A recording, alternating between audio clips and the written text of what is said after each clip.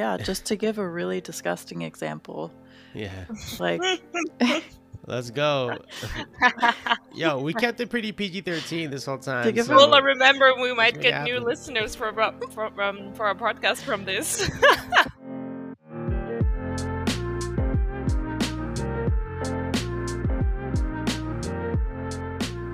Welcome to Deep Thoughts, Science and Social Justice. I'm your host, Pardeep, and this is an interview podcast where we take a deep dive into the struggles, triumphs, and personal stories of minorities in the sciences, arts, and public service. The goal of these interviews is to have candid, first-person conversations about the role of race, gender, and socioeconomic status in politics, the sciences, and beyond. As you listen to these undocumented experiences, I hope you demonstrate the value of diversity and recognize the inequities that exist in the daily lives of minorities in this country.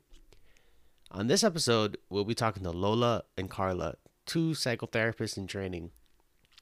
They host a podcast called My Therapist Said, and it's all about normalizing mental health issues and going to psychotherapy. Every week, they bring a psychological topic to the table, which they discuss, explain, interpret, and then elaborate through the things they learned during their studies, personal life experiences, as well as their own therapy. On this episode, we'll be having a broader discussion about the effect of toxic work environment on women's mental health, both short-term and long-term. We may also be delving into the imbalance of domestic labor, the gender pay gap, and importantly, the mental health issues and mental health burden of sexual harassment. This may be through a historic lens, a psychoanalytic lens, or a cultural lens, and maybe even delve into the research a little bit. So with that, Lola, Carla, welcome to Deep Thought Science and Social Justice. Thank you so much for having us. Yeah, thank you. We're excited to talk to you. I gotta say, I'm a fan of your podcast. Like, I've been listening to a lot of your episodes. Like, seriously, that you guys are great. Today, I was listening to the episode number 36 episode about the long winding road, group dynamics. I listened to the hysteria episode, Freud's legacy episode, gaslighting. They're really awesome. And why I love your podcast is because it's different from other mental health podcasts because, as I mentioned, it's grounded in actual science and history and scientific literature. You cite researchers and you kind of blend it into a modern day interpretation of a lot of these issues. And I think for these reasons, I'm a huge fan. And so before we get to the question of this episode, why are young women who are entering the workforce still encountering pervasive harassment and what we can do about it, can you briefly explain to the audience what the difference is between what is contemporarily accepted as therapy and what is psychotherapy? Because I've been going to therapy for almost a year now. And How's that going? it's like it's hard. It's hard because early on I was trying to. It's hard to click with a really great therapist. It takes Totally. time to figure out if this is the right therapist for you. It's kind of like dating. It takes a little time to figure out if they're the right therapist. So you ask them questions, get to know them. And my first few therapists, I didn't really enjoy. They were just kind of like saying yes and agreeing with me and saying yes, you're right, and just ingratiating me and not really providing me any pathways. They're only validating my feelings. It just felt like I was talking to myself for a long time instead of showing me that they understand human behavior and helping me to understand my own feelings. It didn't feel like I was talking to a professional or somebody who understood mental health. So I was listening to your podcast. I was like, this actually sounds like a scientist, like an expert in mental health. So could you explain for the audience who don't understand what the difference is between psychotherapy and regular therapy? Yeah, so I think psychotherapy, I think we'd have to word it a bit different. So psychotherapy is a very general term. Psychotherapy can be kind of any therapy, can be behavioral therapy, it could be psychoanalysis. Um, I think the real difference for me is more the difference between psychotherapy and counseling. Yeah, exactly. Mm. So I think counseling is really just somebody that doesn't have as much of an education in mental health. It's a much shorter training. It's somebody who's really just there to support you. It's somebody who's there to just kind of be there for you, be there to listen to you, be there to make you feel a bit better. But psychotherapy is different because it's based in a specific theory. So, the type of psychotherapy that we do is called psychoanalytic psychotherapy, and that's based on psychoanalysis. So, we're using theories that have been developed, and we are sticking to those when we practice and when we have patients. All of our interpretations, all of the techniques that we use, it's all based on psychoanalysis. So I think that's like the key difference. Yeah, and also another one is the setting and the time phrase that you go to therapy for. Because as Lola said, it sounds more like a difference between psychotherapy and counseling. And counseling, I dare say, is relatively short term. Like Mhm. you may go once a week or something for a few weeks or however long you need it, also maybe longer. But usually with psychotherapy and especially with psychoanalytic psychotherapy that we're being trained in where we also go to a therapist, that's a very high frequency setting. Like you usually have patients for years. I mean, it's not necessarily that you have them for years, but it's also normal. Like Lola and I have both been in therapy for, I don't know, 3 4 years in like a setting of 2 3 4 times a week. Like that's of course on the other scale, that's a lot, but definitely psychotherapy is a long-term process.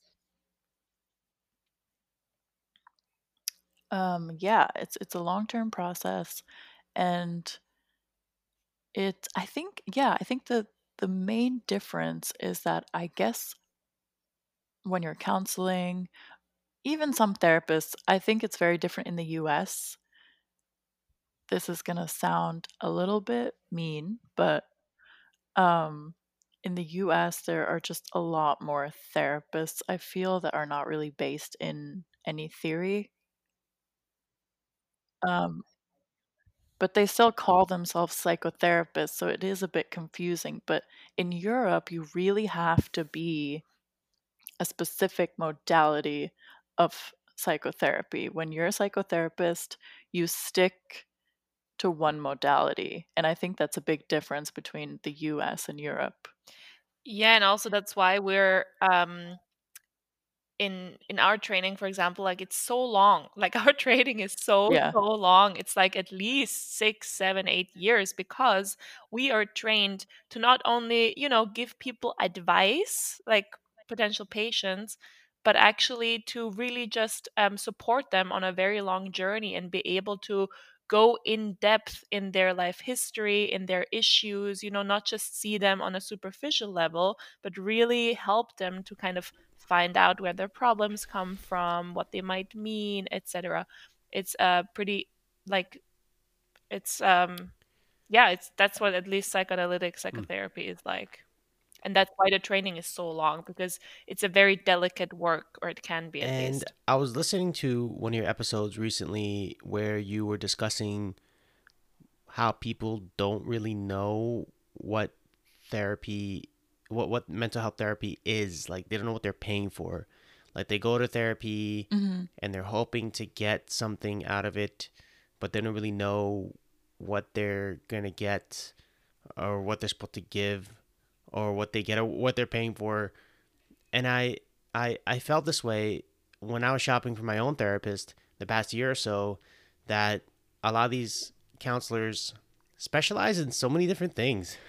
You go to their website: grief counseling, couples therapy, depression, uh, uh, financial therapy, or confusion or something. Each one of these things could be their own field, their own sector, but one person specializing in everything. So I always approach this with a bit of skepticism that one person can be an Mhm. expert in so many different things at once when I myself can't even understand one of them.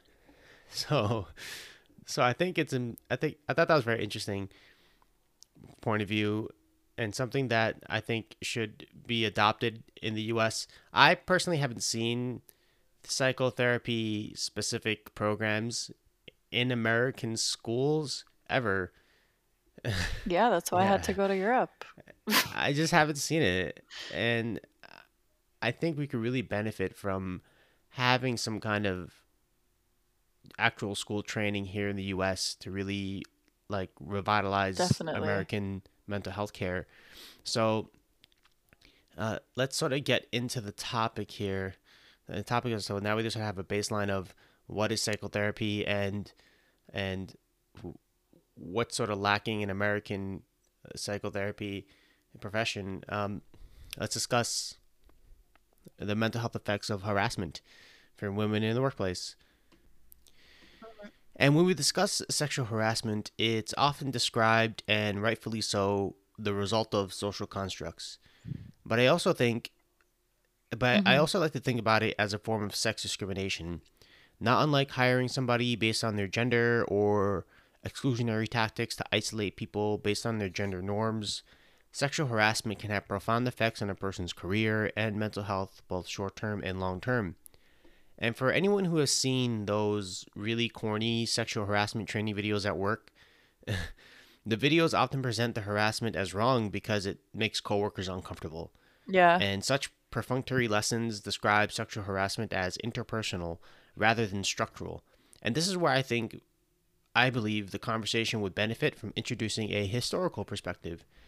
Sexual harassment is a form of sex discrimination which was made illegal during the 1964 Civil Rights Act and reaffirmed by the Supreme Court. And historical narratives about a woman's participation in the labor force is a 200-year-long struggle for equality.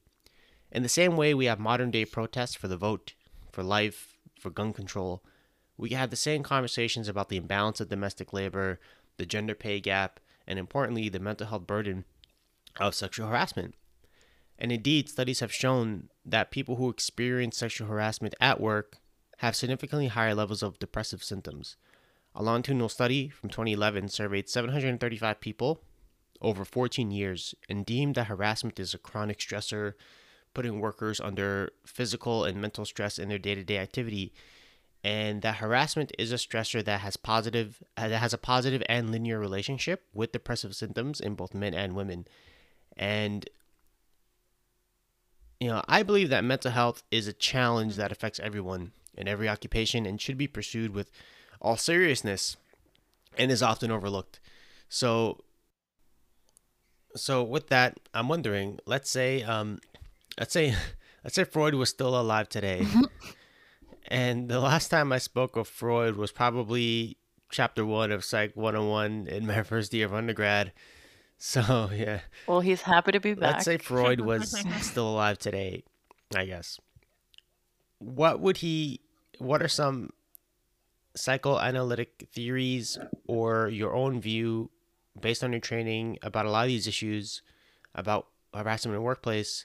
What do you think are the social or cultural norms that are detrimental to women's mental health? And feel free to just take it and run from there. Yeah, like the first thing that really, really stood out to me when I thought about this, because I never connected it to psychoanalysis and I never really thought about that too much. But the first thing that really jumped out at me was um, these feelings that sexual harassment bring up, or sexual harassment brings up, is kind of evidence that if you look at it psychoanalytically, it's evidence that this is not new. This is not the first times, or this is not something that came up when a woman started working. When things are so triggering and when things are so anxiety provoking, and especially when they lead to mental health issues like depression, it really gives me the feeling that this is something that has been going on Mm, for this woman's whole life. this is something that had to start much earlier if it's something that's so triggering to somebody, and it especially because it brings up all these feelings of shame, and guilt and embarrassment. These are feelings that we experience very, very young. And for them to be so strong in somebody who experiences sexual harassment in the workplace, it really gives me the feeling that this is something that these individuals have been experiencing throughout their lives, through their teenage years, um, through their early 20s, even if they weren't in the workplace yet. It's definitely something that is not new for them. And that's definitely a reflection of the society that we live in, because we say that it's workplace harassment, but I think it's something much bigger than that. It's something that women have to deal with for a long, long time, and it kind of becomes more evident when you enter the workplace and when you want to have a certain role and when you want to be taken seriously. You're reminded of the fact that you still have to go through these things that you have been experiencing your whole life. Yeah, I think in that sense, it's true what Lola just said, because it's not just what happens now. It like it must have started much earlier, and I think a lot of it is just also connected to how we are brought up, also in a societal way. You know what I mean? It's like even as teenagers or something, we hear, like, how to dress, what to wear, what not to wear, what to expect, why we have to be careful, etc. And I think from a very early age on, many women get the feeling that it is their fault. It's their responsibility. What you're putting out there is what you're going to get in that sense. um, but I think it's interesting what you asked about Freud and what he would say, because Freud, when he started his whole psychoanalytic theory, he mainly worked with female patients, actually. And that's when he kind of came up with his theories on hysteria, and he wrote all this theory on the unconscious, etc., which would later be, his very renowned and like big theories that we still kind of believe in. And he mainly started working with female patients, and he basically found out that many of them had a trauma of sort that had been repressed, and that kind of had led to whatever issue they had come to him with. Many of them were more like conversion symptoms, or what he called hysteria, so physical symptoms. So I think, again, there, it's the problem was much earlier. Like, it had started much earlier, and it just had been repressed, and it was feelings of guilt and shame, etc., that were stored in the unconscious, and that then led to a certain kind of neurosis. I think if Freud were alive today, he would be shocked at the Yeah, level of neurosis that he everyone is would. in. I think he would be shocked. Actually, Lola and I once had the idea of like this show where Freud is alive again and he walks around, and like what would he say to everything? Like, I don't know, it would be interesting. But I think it would kind of almost confirm his theories, to be honest, in many ways. Definitely. I think it's basically evidence, because of the reactions that women have towards sexual harassment. It's basically evidence that this sexual harassment is triggering early traumas.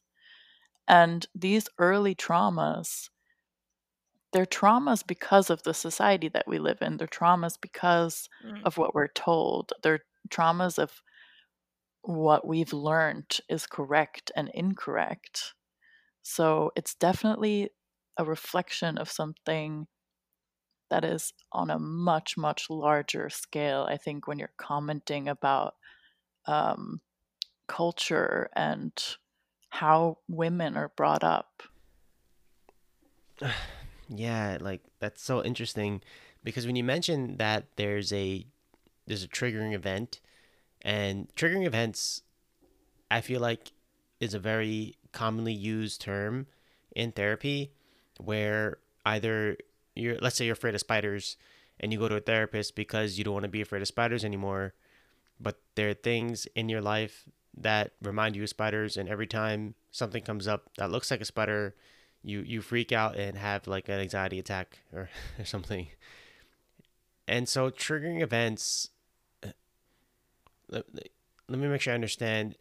Would you say that women who are traumatized by a workplace incident had like an early trauma in their childhood or adolescence that primed them to respond in a certain way in the workplace? Or Well, n- I think it's close, but I think more of like what we're saying is that because of the way that women are brought up, even as really small children, we all, I mean, I think everybody has traumas, really. Yeah. Every single person. We all repress things that were uncomfortable for us or Yeah, we that we use were unable to yeah, deal with. and we use the term trauma in psychoanalysis. We use it in a bit of a different way. It doesn't necessarily have to be something major or huge. You know, everyone has trauma. It's a very subjective Mhm. experience that can to others seem very small. But in psychoanalysis, we call it trauma as well. Yeah, so I think what I was saying was more like sexual harassment triggers a woman's and also men. It triggers our traumas of being brought up in this world that we had to face when we were way younger than we would imagine. Because these extreme emotions that come up when I was reading some of the articles that you sent us, these emotions that these women are going through, it's not possible, in my opinion, that the emotions are kind of in reaction to isolated events. This has to be something that they've been dealing with for a very, very long time. something chronic, like a chronic Exactly, and stressor. something that's not called, workplace harassment, something that, I don't know, a woman as a 5-year-old child saw or heard or experienced that kind of began this theme that she would have to kind of live with and go through no matter how old she got. And, also as women, we think that at a certain age, when we find a career, when we get a job, we can finally escape that. And at least with me and a lot of people that I've spoken to, we have this kind of hope that when we're professionals that we'll be taken seriously and that people will respect us. And when we find out that that's not the case, I think it reminds you of a lot of stuff that you had to deal with growing up. I guess I'm also asking like, what are some of these chronic triggers that one would experience in early adulthood or childhood that or adolescence that may eventually manifest into reactions that you're referring to? What are some of these stressors? Can they be tied to mm, current events or modern times or historical norms? Are there What are they, and can they be tied to modern times or modern things that are happening? Let's say you're a kid growing up in the 2000s to the 2010s or 2020s, and this is recent history.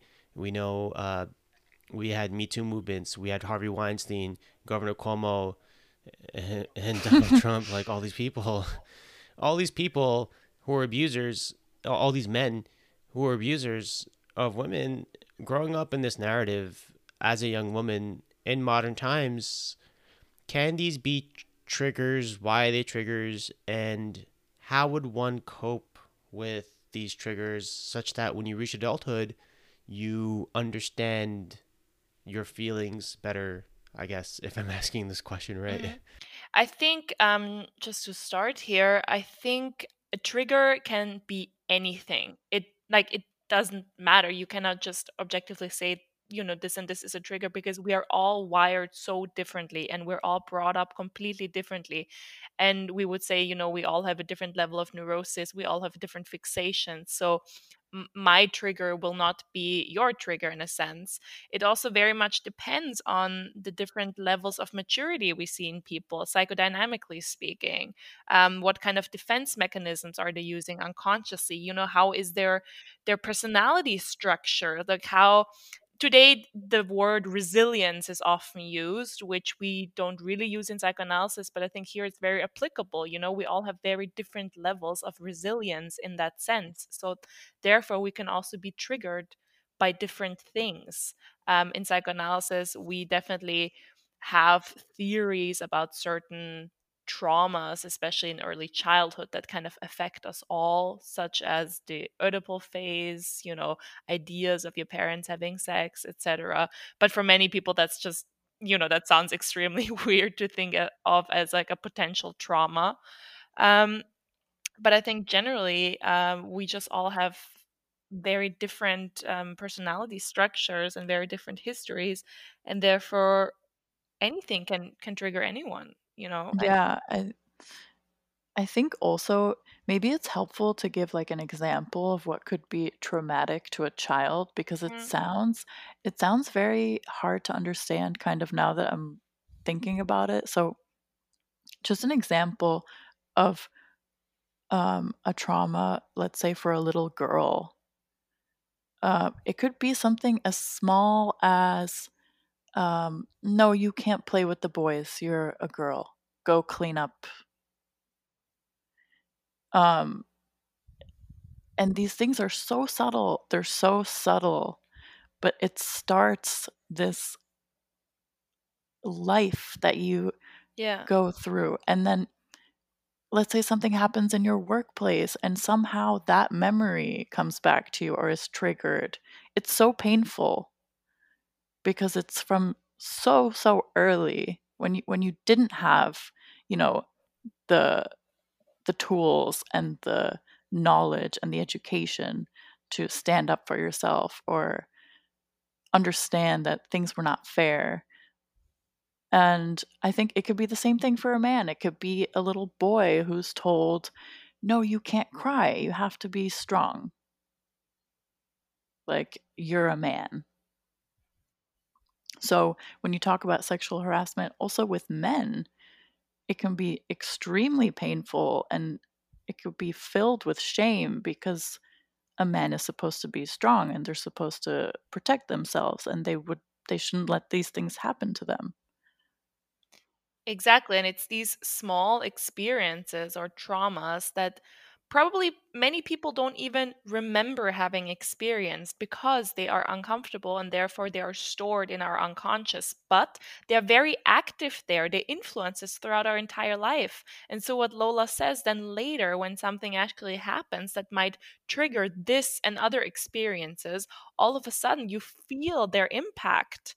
And that definitely also is related to society and to cultural norms, because I mean, just speaking from my experience through also going through therapy, you kind of start remembering a lot of things.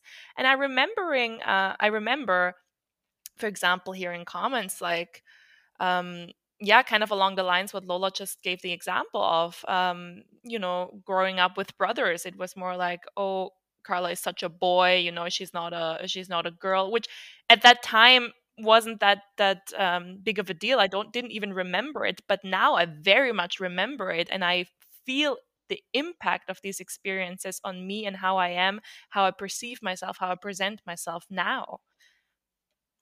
Yeah, and also to answer your question about how to kind of, I don't want to say solve, but how to deal with this and how to kind of treat this chronic issue. And we are psychoanalysts, so I will say the psychoanalytic solution. Go to And psychoanalysis. so that is always to go back and figure out Mm. the root of why this is so painful to you, because it's not the isolated experience that you're having now. It's never that. This is touching something very, very deep inside of you that is a cause and like a place that you don't want to go to, that's very painful, but you need to figure out where it's coming from. And part of that is also another topic that we're discussing here. It's part of that is understanding the cultural implications that your upbringing had on you. So part of that is understanding what was expected of you and what information was fed to you. Mm. So it's not only understanding what happened to like inside of you, it's understanding the combination of how you felt when those early traumas happened to you and also how others treated you or reacted to you. And it's interesting how you mention that these small experiences and these traumas can that happen over a long period of time can eventually manifest into a bigger cultural norm. And even now, like when I would like watch TV or watch a movie or something and the setting is I don't know, is like an office setting about some business movie that takes place on Wall Street, or some tech company movie, the female characters are often relegated to really mundane tasks in the office setting, such as I don't know, uh, ordering the breakfast for the workers, Mhm. or fetching the coffee, or organizing the birthday party, or taking minutes at meetings. These often like thankless tasks that are relegated to women in the workplace, and and the men as well have described their female colleagues in their work settings, in the US at least, as like second shifts for their female workers as office wives, where they have to order the stuff and make the minutes and these really mundane tasks that for some reason they see as uniquely suited for women. We see it in movies all the time, and a lot there's like a lot of fake science, like really fake science that describes women's ability to Yeah. do these jobs. Like I was listening to another podcast once with Conan O'Brien, and he was interviewing Hillary Clinton, and she was describing a time when she was in school when she was a little girl during her like physical education class, and the girls weren't allowed to bounce the basketball more than 3 times because science said it was bad for a woman's heart. Whoa. What? And like, okay, they're allowed to bounce the basketball up to 3 times, but not 4 times. But then they're allowed to give birth to multiple children. That doesn't make any sense. But it's, I feel like uh, this is like sort of the result of years of permeating Mhm. these traumas and small changes until it eventually becomes what is culturally acceptable in a workplace. And for me, like, this has always been it's always been really weird for me to look at these settings and to look at the role of women and men and women in the workplace, and seeing these roles so established. Because Mhm. me, I grew up with a single mother, and I'm used to seeing women in leadership roles and taking charge and making decisions, and calling the shots, and being the leader. And as an adult, and having like a normal job, and seeing what is American work culture on TV, it doesn't it's not tied to like any of my own personal experiences. And so for this reason, I've always felt like it was really weird. Like it's really evident by the way you're describing your upbringing that you respect women and that you don't agree with this. But you can see it just in the way that you're describing the way that you grew up because you had a single mother who Mm. showed you that she did have power and that she could make her own decisions. You feel that women are capable of doing that. So it is really, really subjective. Yeah, it's whatever you grew up with almost, or you see, that is your normality, that you will later also, understand as your normality, I think. But like, what's interesting is like when someone goes through this trauma, you can't you can't say that this is your this is your normal. This is what your normal is. If somebody just came out of a Mm. really traumatic experience and triggering experience, right? Like if you can't just uh, what the accusers of politicians or whoever who calls them out for touching them the wrong way or denying them promotions or giving them mundane jobs, you can't go around and say that, well, there was something that happened to you when you were really young that is making you trigger in this certain type of way. There has to be some kind of justice Of here course. somewhere. And I think the point is it actually doesn't affect the wrongness of the act. It's just an explanation of why Mm. people suffer tremendously from it, like why people suffer so much from it. But it doesn't actually comment on how wrong the act is itself. Yeah, and I think Because yeah. because you can have a situation. I wanted to also like describe the other possibility, which in my opinion it means that these people have been through a lot of trauma. If you think about a situation where I'm just going to make up a scenario, but a woman um, has a very, very strong identity and a very solid upbringing and with little doubt and let's just say not much trauma. If something like this happens to a person like that, they will have much less of a problem standing up and saying, hey, this is objectively wrong and I am not okay with this. And I think that just proves, because that doesn't happen much, that just proves that women have been dealing with so much shit that's so much more than just this one case of sexual harassment. The reason why we're so it's so complex is because it's like another situation that has happened to us on top of so many others.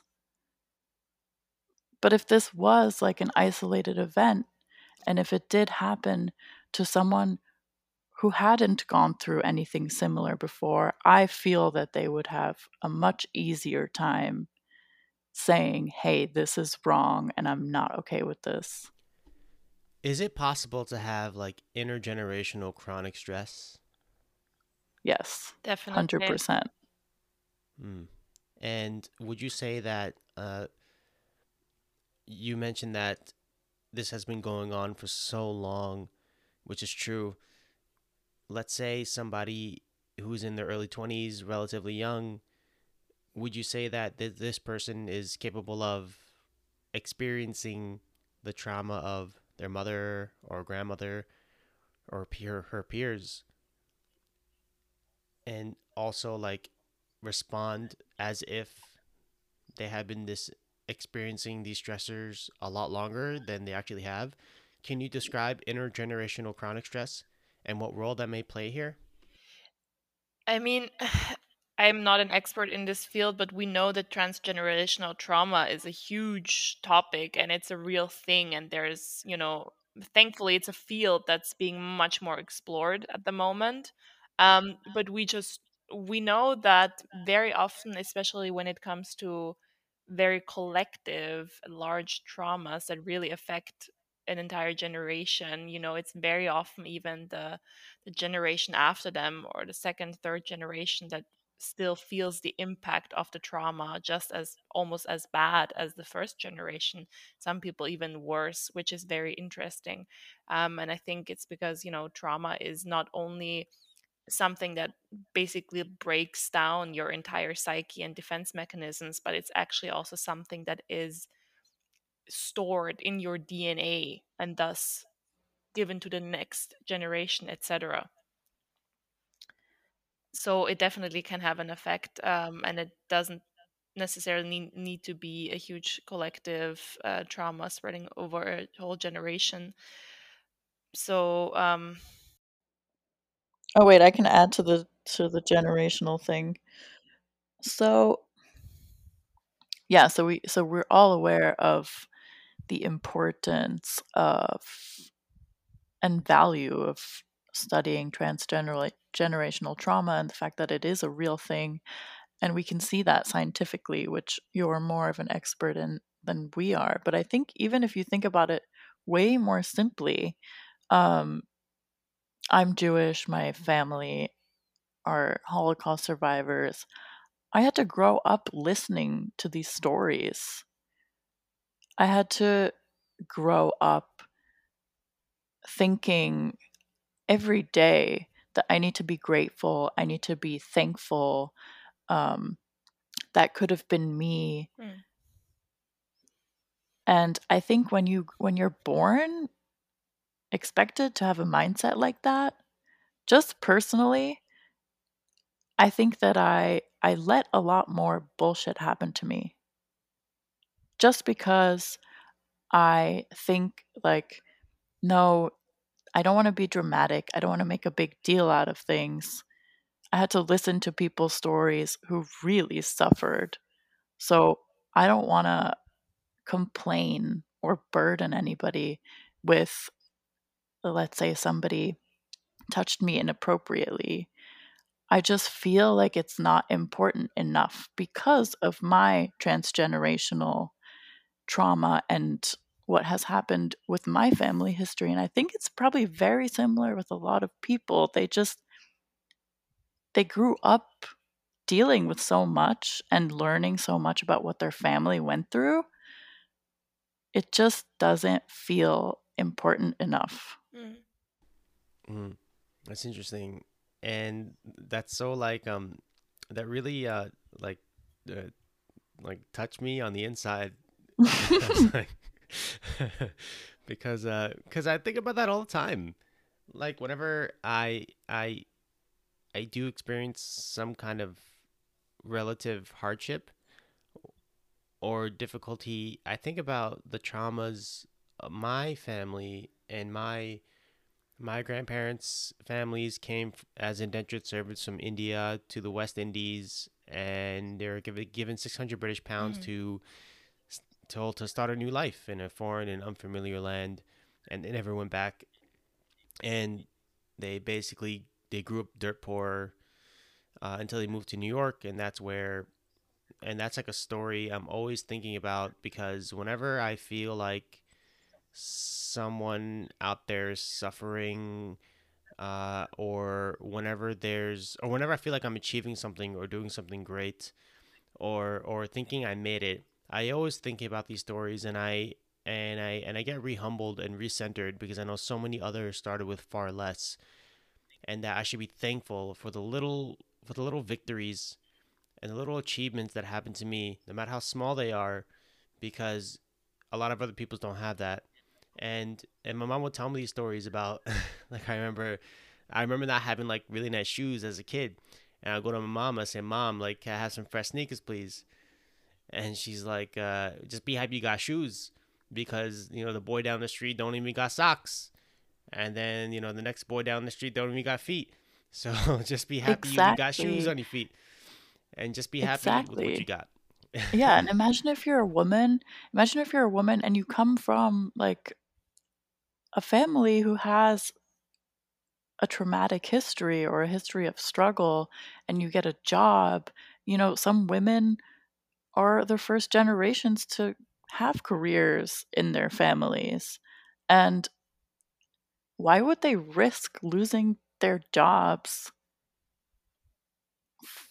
to say that something, I don't want to make it sound smaller than it is because it's not. It's completely unfair. But I think I understand where the hesitation comes from. mm, It's like I've worked so hard to achieve what I've achieved.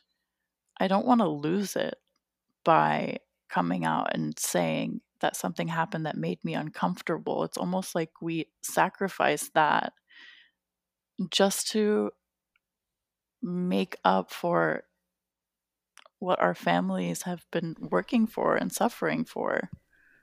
And this, I think, is a big societal issue that we have to overcome, where individuals tend to feel like they can't come up and come out and speak out uh, about their work without putting their job or their health at risk, or whatever else. And this, I think, is a major challenge that will take some time to overcome, but I think is worth it, and we have to work hard to achieve that.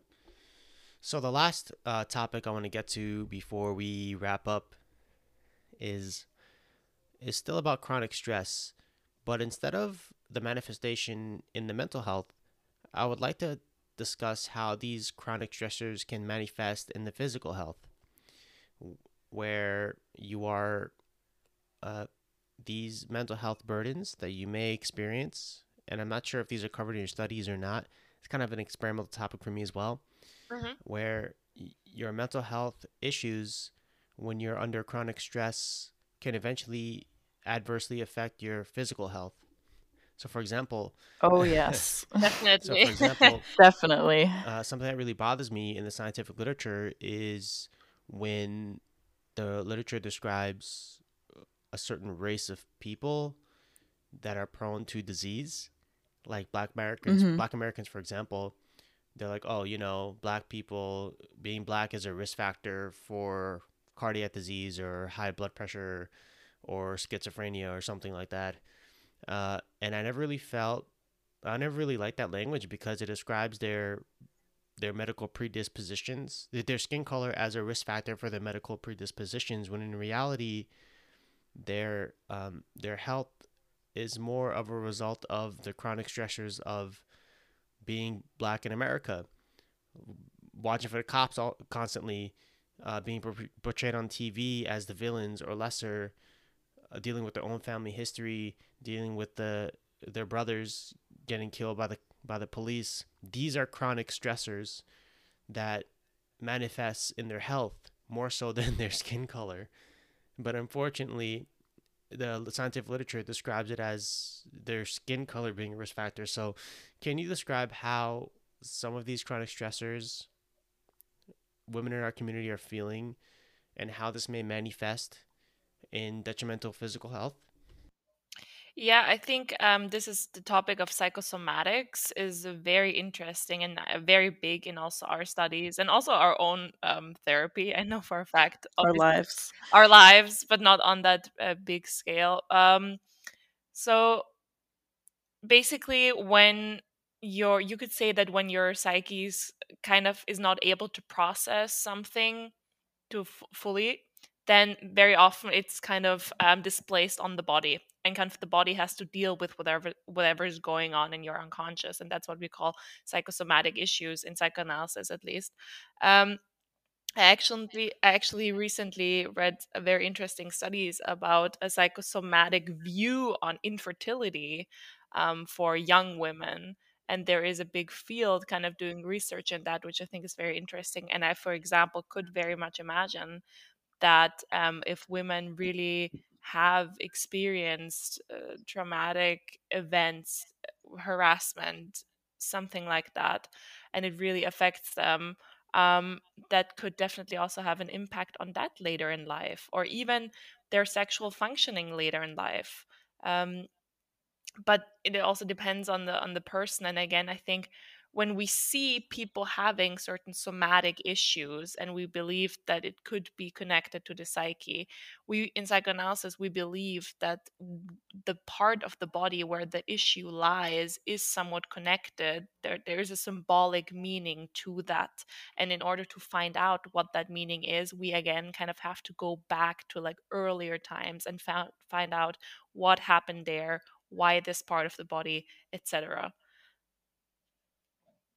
Yeah, I think physical physical issues when it comes to stress, to me, when it's something physical, it's almost an indicator that it's something much more severe. So it's something much more unbearable for the person. Mm. Because usually when you go through something, and even if it's traumatic for you, even if it's hard, um, it can be worked out and it can be spoken about because you can find language. And in that case, it's something that you can get through. But I think when something presents itself physically on the body, it means that the person finds it so unbearable that they wouldn't even be able to put it into language. And I think that's really an indicator that this is something very, very serious. And it's something that is making the person suffer tremendously. And yeah, it's really interesting because in psychoanalysis, we do think that the place where the person is affected on the body is very symbolic.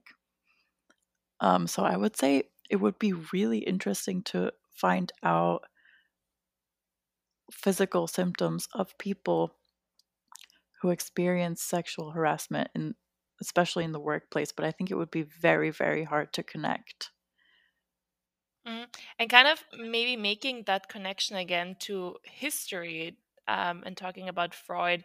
We did an episode on hysteria, which is nowadays what we would call a more of a conversion symptom, which is what Freud kind of started his psychoanalytic career with. And he basically saw all these women having these somatic issues, like in the body, paralyzed arms, legs, extreme migraines, etc.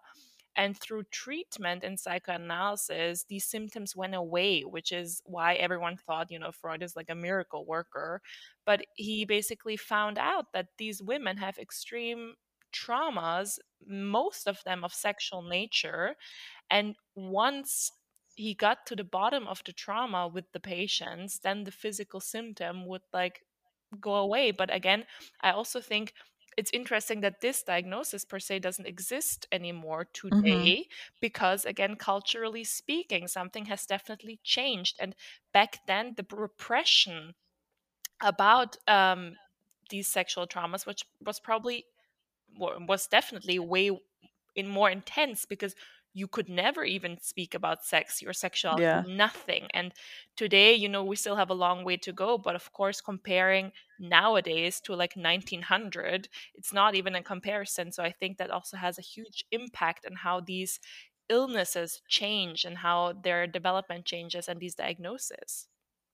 Yeah, I was just thinking about psychosomatics, specifically about the workplace, and it's actually so interesting, and it would be so fascinating to look deeper into it because in psychoanalysis, we think that every symptom has a benefit. So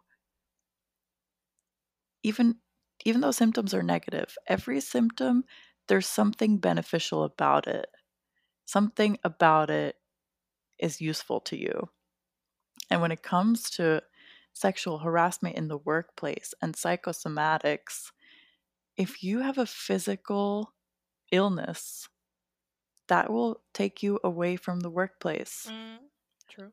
So I would think that many people who suffer from sexual harassment in the workplace definitely develop physical symptoms because that is almost a way for them to either get a break from the workplace or just get out of it. Yeah. Mm. When you say benefit, do you mean like a involuntary defense mechanism So there's, yeah, or like so a coping no, mechanism? so there's a reason for every symptom. So in this case, you would become physically ill because when you become sick, then you don't have to go to work. Yeah, it's like it's It's completely unconscious. It's yeah. not on purpose. It's completely unconscious, but every symptom has a benefit. Yeah, we call it a secondary gain in psychoanalysis. It's almost like that typical scenario when a kid has like tummy issues, and maybe it's really hurtful and like not good for them, but also they don't have to go to school. So it there is a certain gain to it, but as Lola said, it's completely unconscious to the person. But yeah, that makes me think that it's definitely very, very prevalent in people who are suffering in the workplace. That's very, very interesting. And it really reminds me of uh, in my research, we look at immune responses, brain immune responses, and a lot of the time, the immune response that happens to brain damage is actually not beneficial. It actually makes the disease worse, or can exacerbate. And this, I think, when you say that the secondary gain can be beneficial, I think of it as like an involuntary immune response where your body's now reacting to this trauma Mm-hmm. to get you out of it. Exactly. Except this trauma is behavioral, or maybe not necessarily. It's not an immune response, it's a different kind of response to get you out of the situation. And that's like very common in every possible scenario. It's very, very interesting. And I can see what you mean when you say it's deeply ingrained in a person's behavior. Yeah, just to give a really disgusting example, Yeah. like Let's go. Yo, we kept it pretty PG-13 this whole Well, time. remember, so we might get new let's make it listeners happen. for our podcast from this. so just to give a really disgusting example, which is definitely the case with me, whenever I'm in a bad relationship, I get crazy rashes. Yeah, the neurotic rash. A I classic. get very, very bad rashes. And then, of course, that guy is not going to find me very attractive. So it's almost like my body being like, nope, step away. Yeah. And for me, it's while we're at it, because I think it's so interesting. I get this. I've talked about this on our podcast, but I get this patch of discoloration on my arm whenever I spend a lot of time with my family. Like, it's not even a joke. Like, it's so bizarre, but it is a fact. When I'm on vacation or something with my family, after a week, I literally look like there's a part of my skin that is a very different color, and you can really tell. And for me, it's always this thing like, you stand out.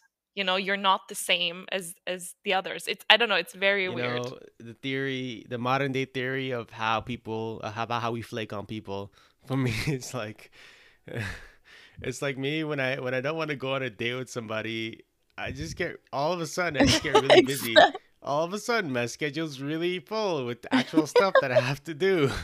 But that's the difference between you and us, because you're busy and we got rashes.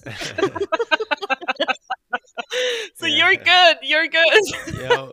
I just spontaneously get really busy in a bunch of work, and so it's not my date's fault, it's my fault. So so with that,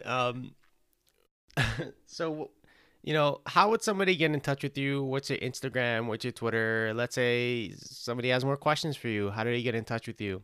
So we would really, really appreciate that, if you guys kind of want to hear more about psychotherapy in general, and also psychoanalysis. And we don't only talk theory, like we do a mix of theory and just ranting. And also we talk a lot about our experiences going to therapy, which a lot of people love hearing. And we have an Instagram. It's called mytherapistsaid.podcast, where we post stuff, and also we post about our episodes there. And our episodes are on Apple Podcasts, Spotify, and Anchor. Yeah. And we post a new episode every Sunday. Yeah, also we love any requests, comments, so we're very interactive. So also, if you want people to make an episode about something that you want to hear, just hit us up and we'll do it. Exactly. Thanks again for coming on, guys. It was so much fun. Let's do it again sometime. Thanks so much. Thank you so much. Thank you.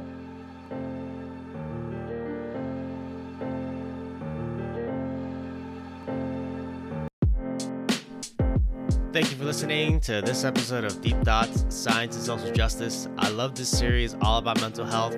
If you have any cool topics that you want to bring up, or you yourself want to come through, feel free to hit me up on Instagram, deep_thoughts_podcast on Instagram, or shoot me an email at deepthoughtsinterview@gmail.com. I would love to hear from you.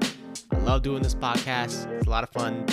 And if you have any cool topics, let me know. Stay tuned for next time. Thank you very much.